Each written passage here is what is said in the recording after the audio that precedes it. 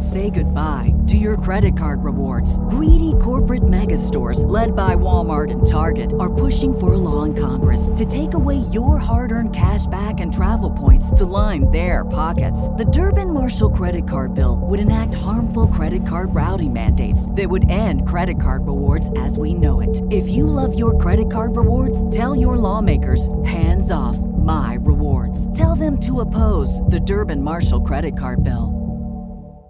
Hello and welcome to the Baseball America podcast. I'm Hudson Belinsky. This week we're going to talk about the Area Code Games, the premier showcase event for some of the top high school talent in the nation, held every year in Long Beach, California, at Blair Field, home of Long Beach State baseball there. So a fantastic event and a must-see event for most of the top evaluators from amateur scouting departments. So we were out there, Mike Lananna and I were out there from August 6th through the 10th and covering the event.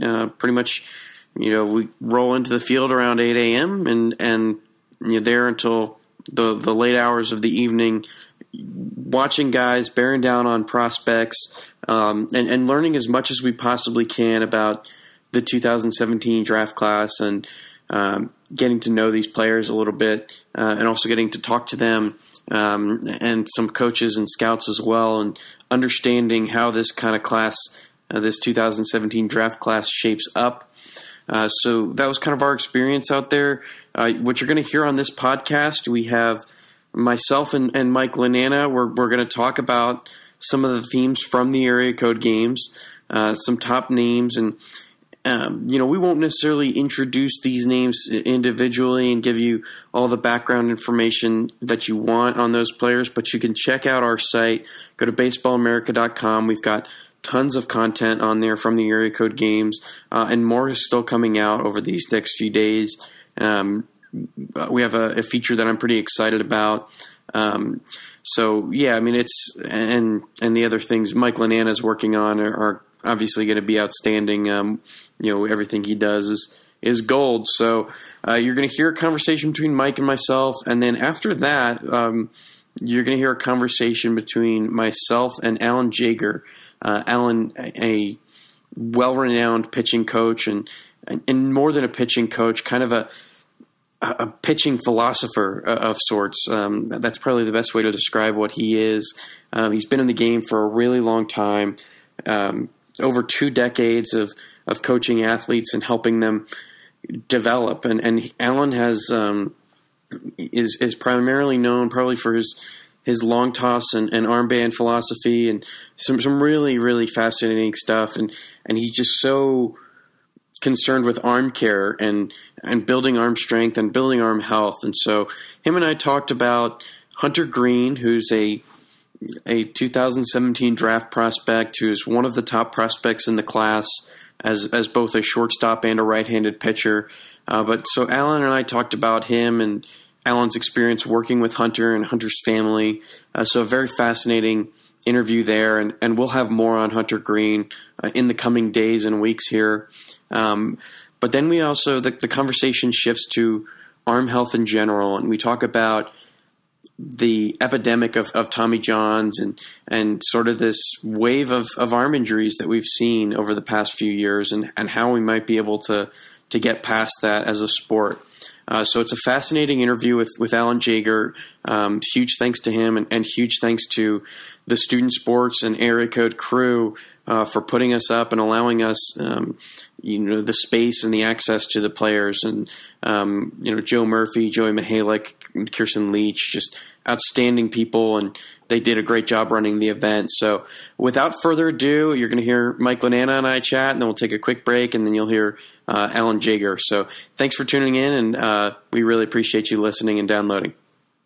I'm Hudson Belinsky. With me is Mike Lananna. We're going to talk some Area Code Games. We've been out in Long Beach for what seems like quite a long time. We're actually on our way to LAX.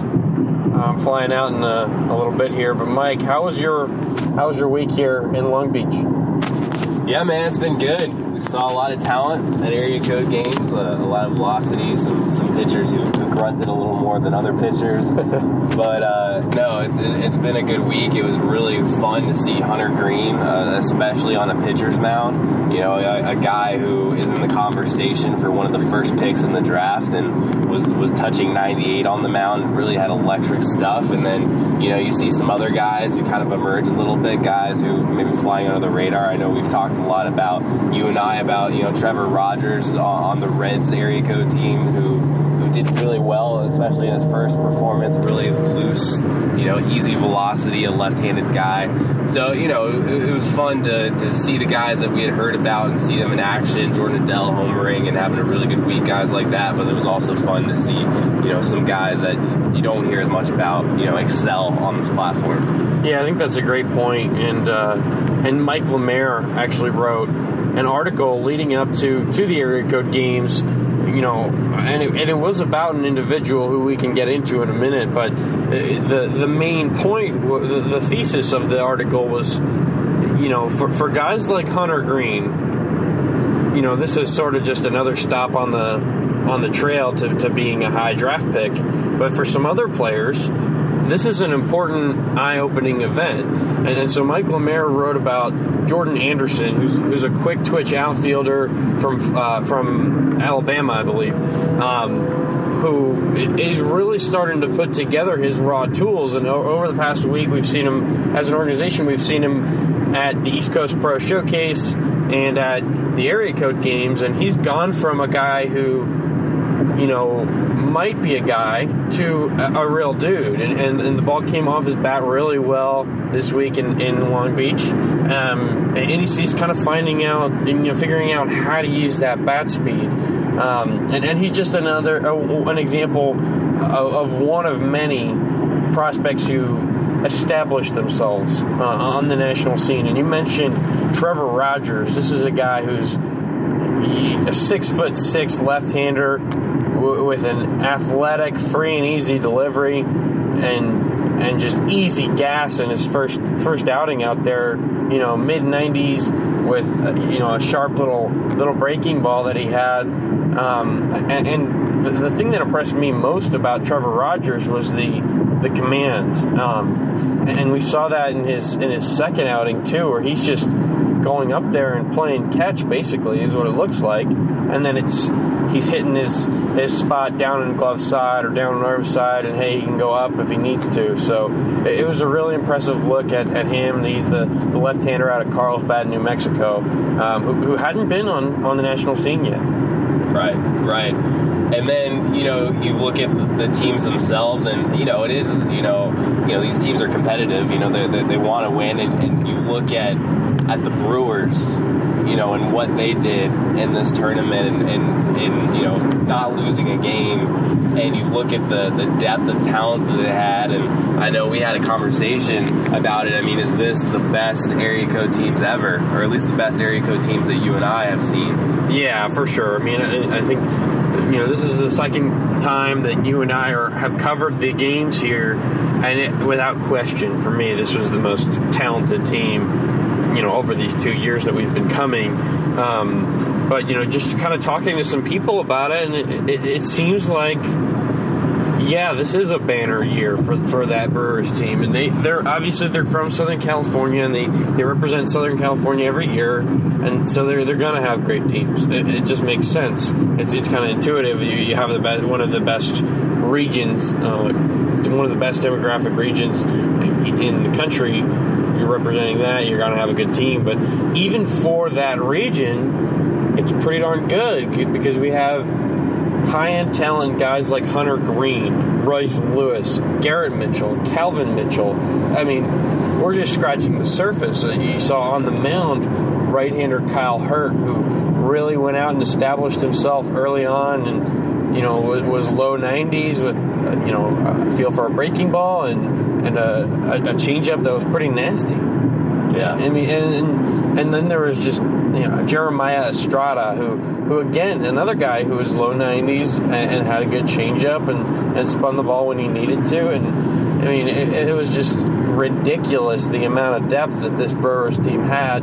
And even when you got to the last day, they're still throwing out arms like guys like Matthew Sauer, who's a wiry, projectable guy who could spin the ball a little bit and move his fastball in and out of the strike zone. And on most teams at the area code games, a guy with that kind of profile is the dude. Yeah, that's your dude. And here, not to say that he's not a a great player, but he's just one of several on this Brewers team this year. Yeah, and I think the perfect illustration of the depth of this Brewers staff is you look at what they did yesterday on the last day of the event when most staffs, they've used all their arms and the guys are pitching again and all that sort of thing. They no-hit the White Sox yesterday, a very good team, maybe the second best team out there, certainly in the discussion in terms of talent. They no-hit them, the first no-hitter in area code games history. That tells you, I think, everything you need to know about the depth of the pitching on that Brewers staff, and obviously it's a very talented team from top to bottom. It was a fun team to watch this week. That was certainly a highlight.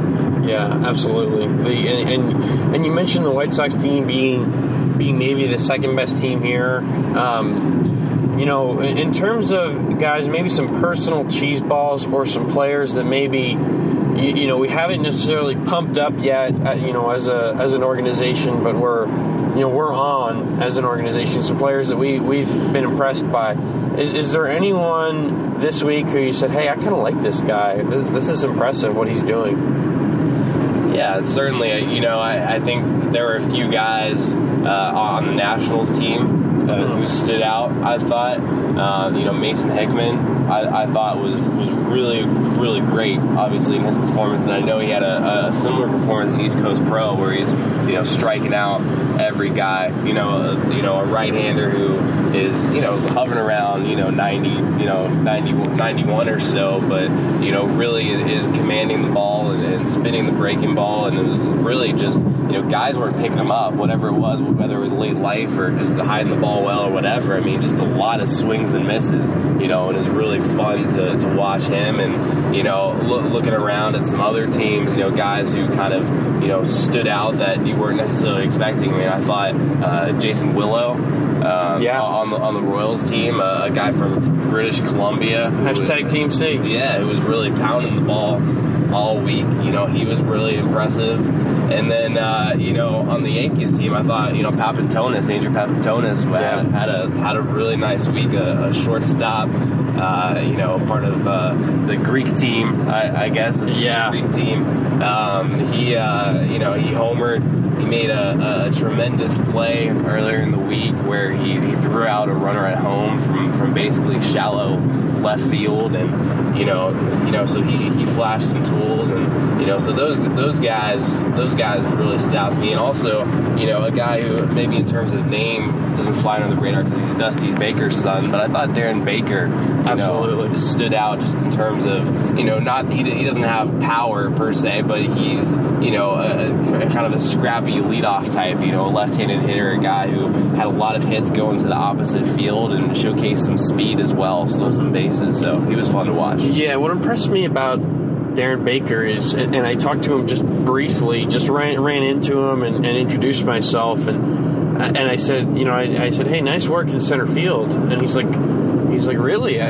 He was like kind of surprised because he had never played center field before, and this was a new experience for him, and this is a guy whose profile is more of a slap and dash kind of guy who's going to try to put the ball in play, stay short to the baseball, and kind of drive a line drive to the gaps, and allow his speed to kind of dictate what the result is going to be. But his defense, for the most part, was very impressive this week. And this is a guy who has some bloodlines and has some aptitude and feel for the game. So it was an impressive look at Darren Baker. You're exactly right. I knew his name. Didn't know he was a name guy, though, there is a difference to that. When I say name guy, I'm talking about a legitimate pro prospect. And I'm not sure exactly how Baker fits in this kind of class with a deep outfield crop on the prep side, and some improvements he's gonna have to make to his game. But certainly a guy who you could see down the line having a chance to play in professional baseball. But yeah, I mean, there were to address some of those guys. I mean, the Nationals, I think, were a great example of a team that had prospects step up. And you mentioned Mason Hickman, the right-hander from Tennessee, who's committed to Vanderbilt. I mean, this is a guy who eventually, if he goes to Vanderbilt, watch out. This is a weekend guy. I mean, it was just 6'5" or 6" downhill and 91, and then he could really spin the ball and manipulate his breaking ball. And I talked to him for just a minute, and not on the record or anything, just kind of see, hey, what's up? How did that work? And he said, what I realized here is you keep the ball off the corners, and hitters at this level can be exposed that way. And so showing some aptitude, some feel for the game at such a young age, and that's a really impressive trait. And so to speak about some aptitude and feel for the game, Jordan Adell is a guy who at East Coast Pro, if you saw him there, if you're a scout watching him at East Coast Pro, you kind of think of him as like, all right, well, he's got non-offensive tools, but I don't know if that's a guy who can really use them. And then this week, the ball comes off his bat really well in game action. He shows the ability to make some more contact, and then he hit some ropes. And he showed you his arm strength. He showed you his speed. What was your impression of Jordan Adell this week? Getting to kind of see him and be around him and actually interview him. Kind of what were some things about him that stood out to you?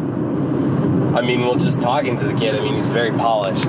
You certainly see, hints of star power, there with him, just in the way that he carries himself. And, obviously you look at what he did this week at the plate. It had a very nice offensive week at the plate, a lot of two-way guys in this tournament, kind of like Hunter Greene. He's a guy who's shown some velocity on the mound before. Wasn't necessarily there this week velocity-wise. He's more 90-91. But Adell, you mean? Yeah, Adell. But, still an impressive performance on the mound, and a guy who's showing you, a lot of different things, a lot of different parts of his game. I mean, this was my first real extended look at him. I mean, I'd seen him in Jupiter a little bit last year in October. And, I came away impressed. Certainly he stepped up to the moment and performed well. And, a guy who was a tough out, really all week. And that's really all you can ask for, I think. Yeah, I mean, it's what's really impressive. And I was just, having kind of an offhand conversation with a scout about this week. And it was... it was like, hey, this guy's really made adjustments well and shown the ability to do that. I mean, his swing is completely different than it was in the beginning of the season. And that's just one adjustment. You can start to see him recognizing how pitchers are trying to attack him, and he's going to be a guy who's going to be pounded away, and that's what's going to happen all year, and even in the spring they're going to try to pound this guy away, and hope that he lunges at the ball and swings over it, and so he's shown at least the fact that he can recognize when you'll see him check his swing on a pitch that's on the outer half. He's understanding, like, oh, hey, okay, maybe I might not be able to square that ball up, but if they come inside on me, they're not going to win this battle. So understanding his strengths and weaknesses and kind of learning how to use those to his advantage on the field. And now, one-on-one with Alan Jaeger. Welcome back to the podcast. Joining me, Alan Jaeger. Alan, how is it going? We're here at the Area Code Games, the sunny Southern California. What's going on? Well, as you know, it's great to be here. It's fun to see so many great friends and people you see for years and years and years, and meet great people like you that are in the community that are, really helping to bring the best out of this game. So what can I say? It's great to be here. Yeah, and so the way we're going to kind of do this interview, it's the BA people are getting both the interview of kind of on the record thing that I'm working on a feature story that should be out by the time this podcast is out. But then also we're going to get into some of your philosophy and some of the things you've been working on lately and some of the ideas you have. But the player I'm working on this story on is Hunter Greene, who came out here at the Area Code Games and was pretty electric, as he is pretty much every time he steps on the mound. First off, when did you first meet Hunter Greene? So Hunter's dad, Russell, called us to come out to a camp that we used to do in the summer and in the fall, and he asked if he could bring Hunter out, and Hunter was 7 at the time. And as I would do with any parent, I would say, a lot of stuff we do in the camp is mental training based, and so, the one thing we really do baseball-wise is throwing and arm care, but really there's a lot of stretching, there's some yoga, there's a lot of breathing and relaxation and focus and stuff like that. I said, I don't know if a 7-year-old's really going to... So long story short is, Russell, I could just tell he had that attitude. Like, I don't know, he's going to be fine. And I said, okay, well, have him bring him out the first day. If the first day he feels a little overwhelmed or not into it, you can just back out. And so... Of course, at that early age, he was already that in tune, and so he did the camp. And he's just been someone from a very, very young age to, I'd say, just stay with the principles. I think of what we really believe in, especially with the throwing and the arm care. Mm-hmm. Mm-hmm. Him as an individual, watching him on the mound, kind of. You have so much experience working with guys who have gone through this process, who've gone through the showcases and gone to college or gone through and gone to the draft. Who are some people you've worked with who he reminds you of, maybe in terms of stuff or maybe in terms of preparation? It's funny we're just talking about him, but in a way he reminds me a little bit of Lucas Giolito in the sense that very, very grounded. Very in tune with his preparation, and has a really kind of relaxed calmness about him, even though he's extremely talented. And so he's one guy that jumps out at me. It's hard to compare Hunter because Hunter is he's just really unique, obviously. But I think Giolito from a lot of it from the character part and just the feel, the way he is just as a very what's the word I'm looking for?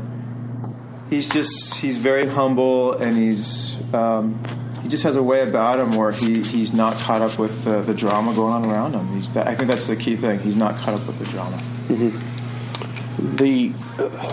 So you mentioned that you worked with him when he was 7 years old. Kind of, is that normal to you to have a 7-year-old who's like that, or even to have a family who's that that has that kind of professional approach to the game at such a young age? Yeah, it's very unusual, but I think that it's sort of how things work out. Because it's unusual who he's become, you can argue, but it makes sense because he's so unique in what he did at such a young age, and now he's a very unique byproduct of that. So I think in a way they go hand in hand. I think the fact that the parents were so did such a great job raising him, but were so in tune with development at such a young age. It just makes sense to me watching his path. At 12 years old, I think he was thrown at 240 feet. You could just sense that, it was hard to project like he's going to be what he was going to be now. Mm-hmm. But yeah, I guess it was unique at the time, but it makes sense in a way when you look back now. Mm-hmm. We were talking, before we recorded a couple days ago, about kind of how it's normal now. Everybody is. So many players are long tossing and working with the bands and things like that. But I guess this is a decade ago when Hunter's getting started. Kind of, how do you think the perception of your teaching and of your philosophy has changed over the past decade? Well, I think our teaching actually has been consistent for 26 years, honestly. It really hasn't changed. I think we've maybe added other components, or we're huge fans of, Ron Woolforth and Driveline and Kyle Bodie and obviously Eric Cressy. So I think that the fact that we like what's going on in the community, that's very supportive of our principals, and obviously have their own principles. But honestly, our approach to long toss and arm training and arm development and band work has been there since 1990, and the bands have been there since about 1994. So 20 plus years on that. And I think the biggest thing that I'm excited about is that maybe it's just been doing it so long, but I feel like, to me, some of the best programs, best coaches that I know and I have the most respect for, Butch Thompson, Scott Brown, Nate Yeske, Kirk Sarloos, John Savage, for me it just feels like that these programs where it feels like it's the norm. And I don't want to say, well, everybody's going to long toss because it's something I've been preaching so long, but I think that the reason long toss is so prevalent in college and high schools now is because I had a line I was thinking about when I knew I was going to talk to you today, which is don't mess with Mother Nature. That was sort of the line. And the reason that line comes up is that it's natural for us as human beings to want to stretch and be free and feel relaxation. And so long toss is really epitomizes that. It's very intuitive to us.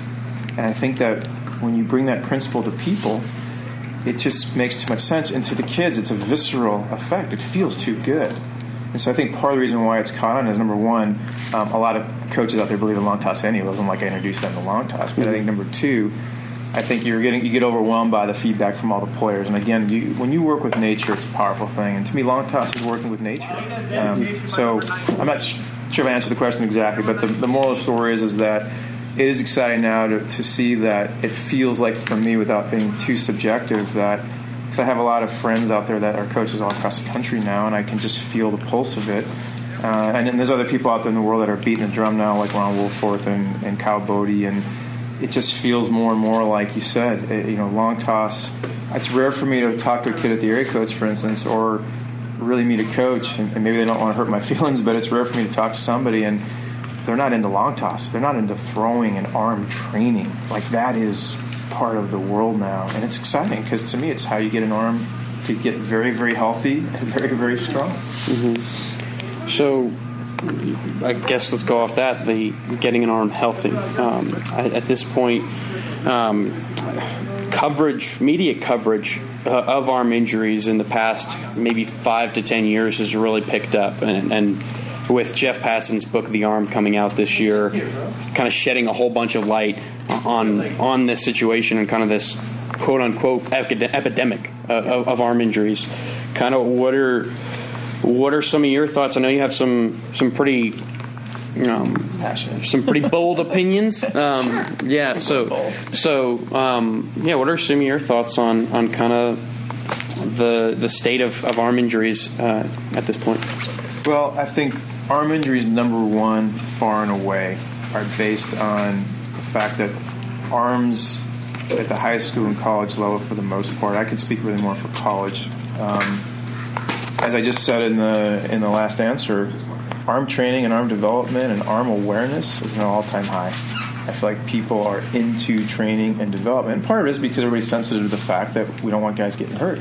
So, but the flip side to it is that there's also more of, that's why I love Jeff's book, there's also more of this awareness. Again, that's where Kyle Bodie comes in and Woolforth and us and Cressy, is that we're all into this idea of intent and threshold and build it up. You don't count how many steps you take every day because you want to save them when you're 60 years old or 70 years old, right? Mm-hmm. You actually want to walk more so you can walk. I joke a lot with coaches, who's got the best arm on the field pound for pound? The BP pitcher. BP pitchers make 300 to 400 throws a day, 7 days a week for 40 years. And I'm not saying that they can't break down, but you get the idea. The idea is that they're use it or lose it. And so for me, the exciting part about where we're at right now, despite this epidemic, is that we're making tons of progress on the arm development, arm conditioning, arm training side. I actually feel like the biggest disconnect where the arm injuries are happening is because players are coming out of all of these great programs where they're training really well, and when they go into professional baseball, there's a number of organizations, I just throw a number out there to be safe, a third of them to maybe half, that are basically conservative, they, instead of the individuality of what these players have done their whole lives to get to where they're at, there becomes more of a structured program that's really based on conservatism. It's really based on maybe worrying about things like workload and and pitch counts. And I understand to some degree some of that there's some validity, but I use the word, as you know from the other day, deconditioning. Mm-hmm. And I feel like we're in a culture now where for the good of it, players are very educated, and coaches are very educated on how to really condition arms well.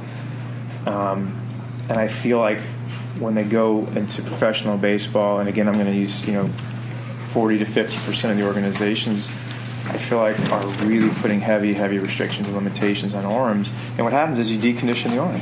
So it's almost like saying, let's just say that the average pitcher in college is used to running 10 miles a day.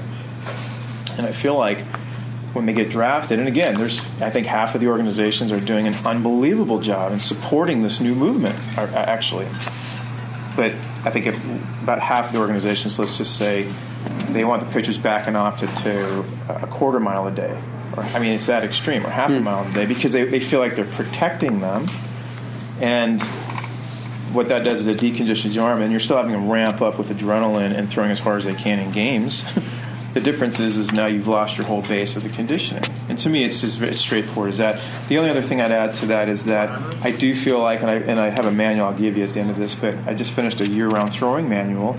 And one of the main pieces to why I wrote the manual is because I've written an off-season throwing program, I've written an in-season program, I've written a program for inclement weather and how do you keep your arm in shape. But the one piece that I think is really crucial now, and the reason I had to learn this firsthand is because I basically consulted with Cody Medeiros for 12 months from one June to the next June for the draft, and I had to learn with Cody. I had it on the fly, like about all these different showcases. I know about them, but I didn't realize the degree to how many there were, when they are, the stops and the starts of the summer, the where is your training build up, when is your rest, when should you really air it out, when should you... And so I had to learn from that 12-month period with Cody that, wow, this sort of summer into fall is now all of a sudden a very, very vulnerable time. And I'm never going to put it on the showcases and like say it's their fault. I'm just going to say that because there's so many of them, and there's travel ball, and there's scout ball, and there's so many things going on from, let's just say, June 1st to December 1st, that I feel like that now has become a very, very vulnerable time as well, because I think my key thing I talk about in the manual, stops and starts. I just think that you have to know how to build it up like a wave, build a great base. You know how to maintenance. You know when to rest the proper amount of time so you can build up again like a nice wave.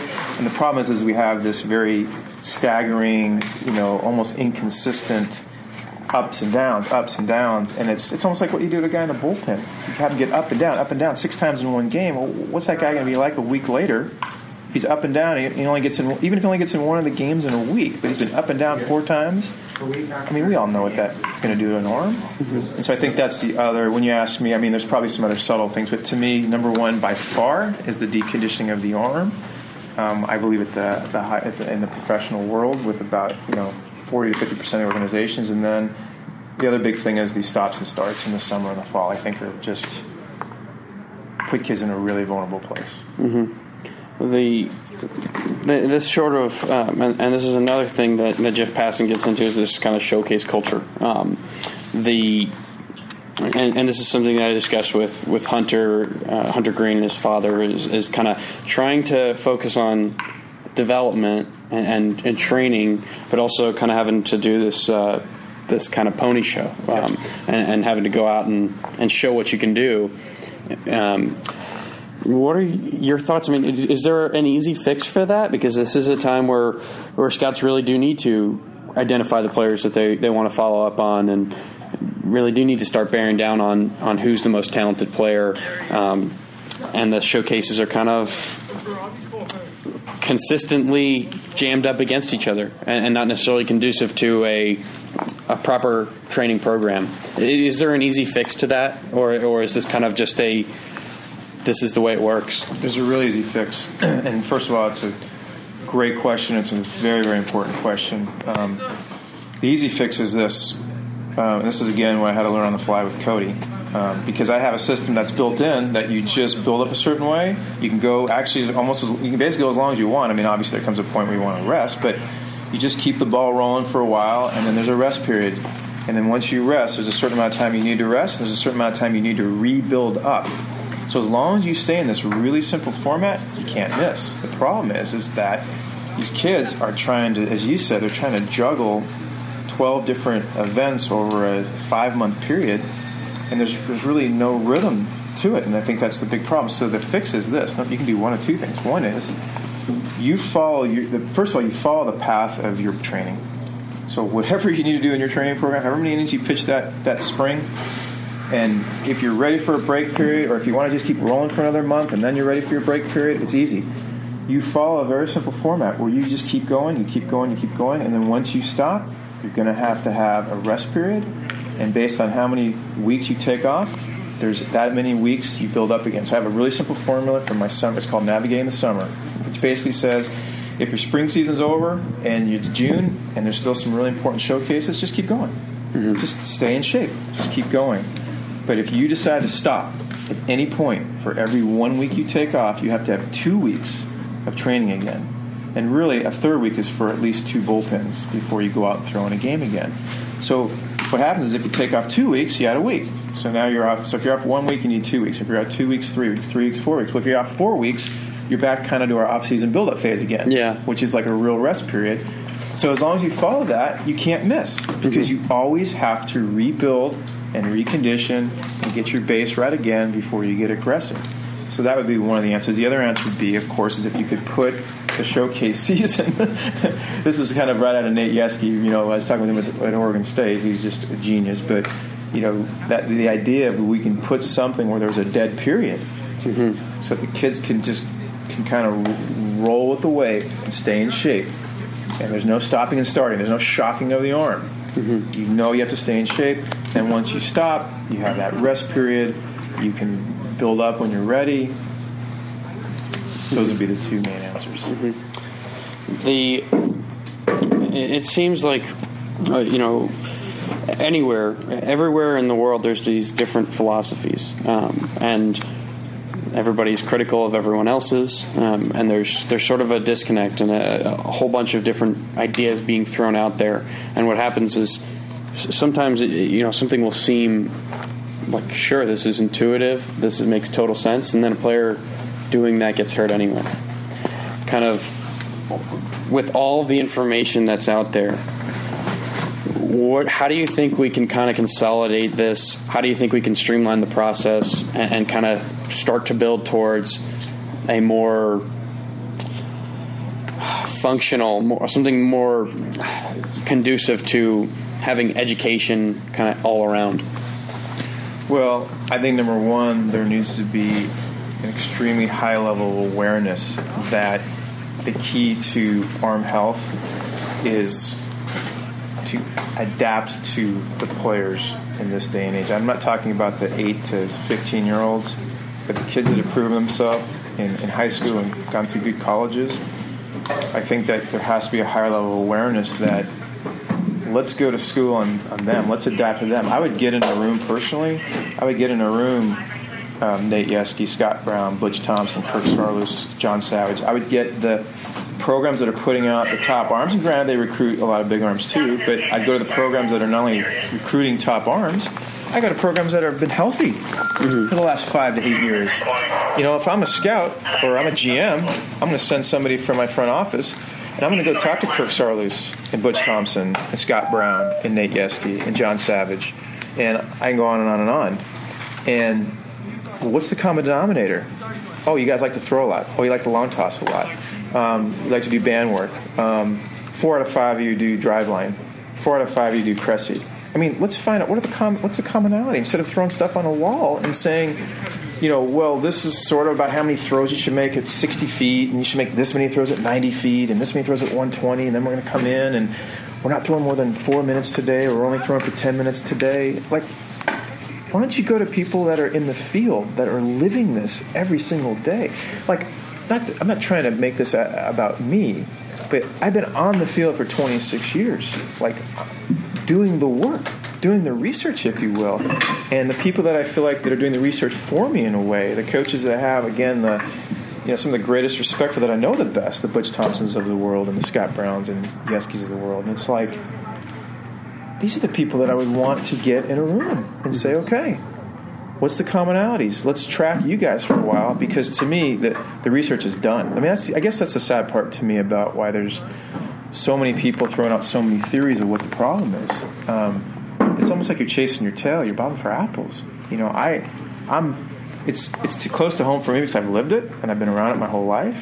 But man, I feel like the answers are right there, and people are just going around and around in circles on this merry-go-round. Anyway, long story short is I just wish that they would do more research with the people that are out there that are having the success and having the healthy arms. And I'll tell you that the major league organizations right now that are the healthiest and strongest and have the least amount of injuries, I got news for you. They're tapping in outside of their organization now. I'm not saying they don't have good stuff inside, but they're looking at long toss, they're into it. Teams that we've consulted with, Bodie, Woolforth, Cressy. I'm just saying, I mean, believe me, there's other things that are going on out there as well, but they're not afraid to go outside the organization now and say, hey, what's going on? And the funny thing is as I feel like there's more and more people in pro ball that are now starting to look outside of it to find out, hey, what is going on out there? Because they're realizing now they're getting kids from all these programs like Vanderbilt and TCU and Oregon State, and guess what all these kids are coming in with? Bands, Driveline, Cressy. I mean, so they're starting to realize by the power of numbers. So, Alan, that's all I got for you in terms of kind of grilling you here. But where can people learn more? Where can people find your work? Where can people access more information on this? It's really easy. Our website is jagersports.com, and what's cool about that is we have at the top of the article drop-down menu, there's got to be 20-plus articles. They're all free. YouTube, we've got everything from our throwing program to mental game stuff, all free. And then on Twitter, a lot of stuff we put out is just really educational information, a lot of mental game stuff. So that's at Jaeger Sports, Jaeger. And really that's it. They can go to our website. There's contact information there, and our Twitter account, I think, are the real two key pieces. Awesome, Alan. Thank you so much. No, I appreciate it, man. Thanks for having me. Say goodbye to your credit card rewards. Greedy corporate mega stores, led by Walmart and Target, are pushing for a law in Congress to take away your hard-earned cash back and travel points to line their pockets. The Durbin-Marshall credit card bill would enact harmful credit card routing mandates that would end credit card rewards as we know it. If you love your credit card rewards, tell your lawmakers, hands off my rewards. Tell them to oppose the Durbin-Marshall credit card bill.